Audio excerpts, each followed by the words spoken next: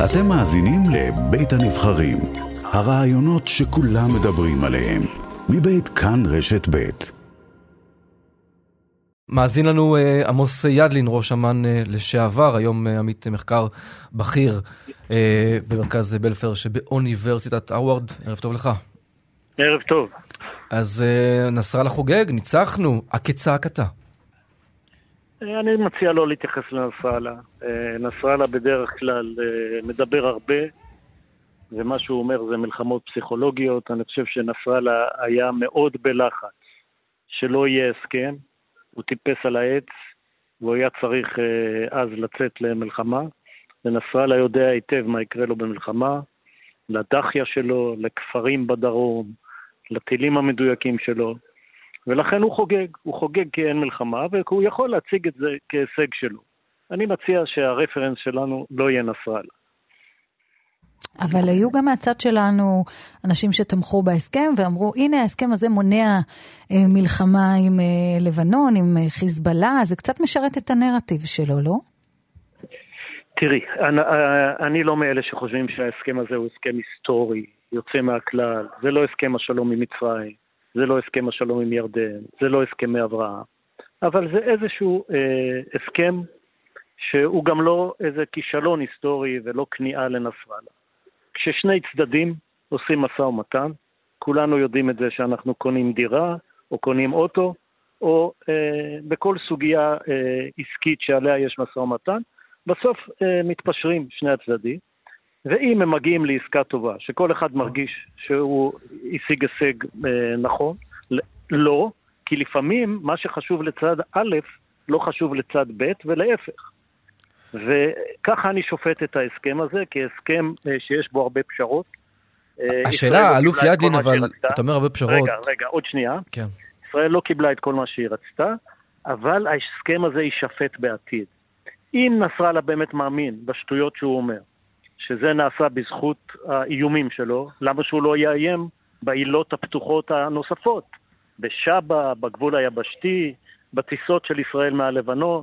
אני אומר, בוא נמתין רגע, ונראה, כי יש לנו שני דגמים בהיסטוריה. אבל רגע, שנייה, יש דברים שכבר אפשר להגיד עכשיו, שאנחנו יודעים עליהם, ואותם לא צריך, מה שנקרא, לחכות ולהמתין לראות מה יקרה איתם, כי הם כבר ידועים.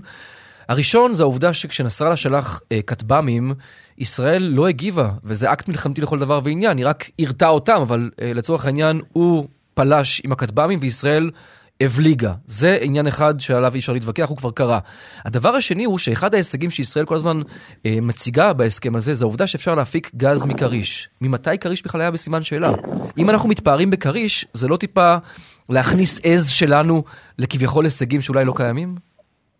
כן, אז בואו נלך דבר דבר. אני לא מאלה שחשבו שצריך להתפאר בזה שמפיקים מקריש. אני חשבתי שהיה צריך להפיק מקריש לפני ההסכם. דרך אגב, הממשלה עשתה את זה אתמול, אבל אני הייתי עושה את זה לפני חודש. שיהיה ברור שנסראללה בנושא קריש אין לו אף מילה. עכשיו, הוא שיגר אכן את המל"טים שלו. זה לא היו מל"טים של תקיפה, זה היו מל"טים של צילום לטובת פרופגנדה, לטובת תעמולה. צה"ל, חיל האוויר וחיל הים הפילו אותם. תאר לעצמך שאנחנו היינו טסים מהלבנון, מה שאנחנו עושים די הרבה, ונסראללה היה מפיל לנו 4 מטוסים. מי היה חוגג? הוא או אנחנו? ולכן צריך להיות פה מאוד קרי רוח, ומאוד מבינים מה האינטרסים שלנו. והאינטרסים שלנו, תראה, אנחנו מפיקים נפט, מפיקים גז, בעולם שהגז עלה פי 10 במחיר. הם עוד לא מפיקים שום דבר, בכלל לא בטוח מה יש שם בכאן. ואם הצלחנו לייצב את הסוגיה הימית, ואני אומר עוד פעם, אני לא מאלה שחושבים שהיה צריך לתת לנסראללה לחגוג את הניצחון. יכולנו לעשות את זה יותר טוב. איך, אגב, זה חשוב. איך אפשר יותר טוב? מה שקורה ממחר בבוקר, או מאתמול בבוקר, זה שקריש מצטרף לתמר, שגם אותו הוא יכל לתקוף, וללוויתן, ונסראללה נואם ומקשקש, ואצלנו המונה של הגז ושל הדולרים דופק. עכשיו, אני רוצה להגיד לך עוד משהו על מלחמה. יש שני דגמים בהיסטוריה.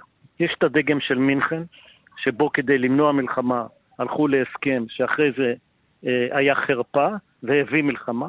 ויש לנו גם את המקרה של גולדה מאיר בשנת 72, או של מדינת ישראל מול מצרים, אולי יכולנו לדחות מלחמה נוראית, אני אומר לך את זה מהדור שנלחם שם, 3,000 איש מהגיל שלי נהרגו, ועשור שלם הלך לאיבוד.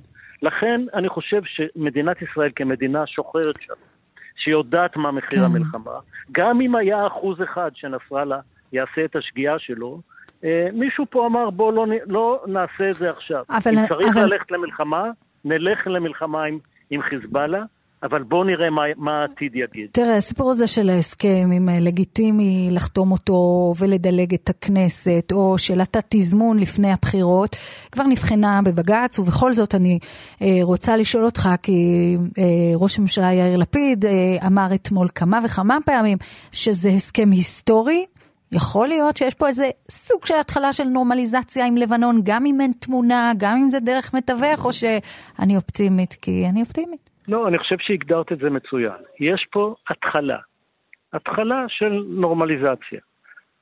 אבל אין פה נורמליזציה מלאה בוודאי, ועל זה נסראללה דיבר כל אחרי הצהריים, ועל זה הוא ידבר בשבת, שאין פה שום נורמליזציה, ובכל זאת נציגים של לבנון וישראל היו באותו חדר, חתמו על אותו נייר, 27 פעמים הופיעה המילה ישראל בנייר, והאמריקאים והצרפתים שותפים לנייר הזה, זה מאוד חשוב מדינית, ועדיין זה רק התחלה אולי של נורמליזציה. אנחנו יודעים שלבנון היא בכלל מדינה שיש בה הרבה מאוד עדות, כן. אם זה היה תלוי בעדה הסונית, הם היו הולכים להסכמי אברהם, ואנחנו צריכים לעודד את הכיוון הזה, בלי אשליות ובלי הסכמים היסטוריים. כן. אבל יכול להיות שמבחינה כלכלית, מדינית וביטחונית, זה צעד נכון.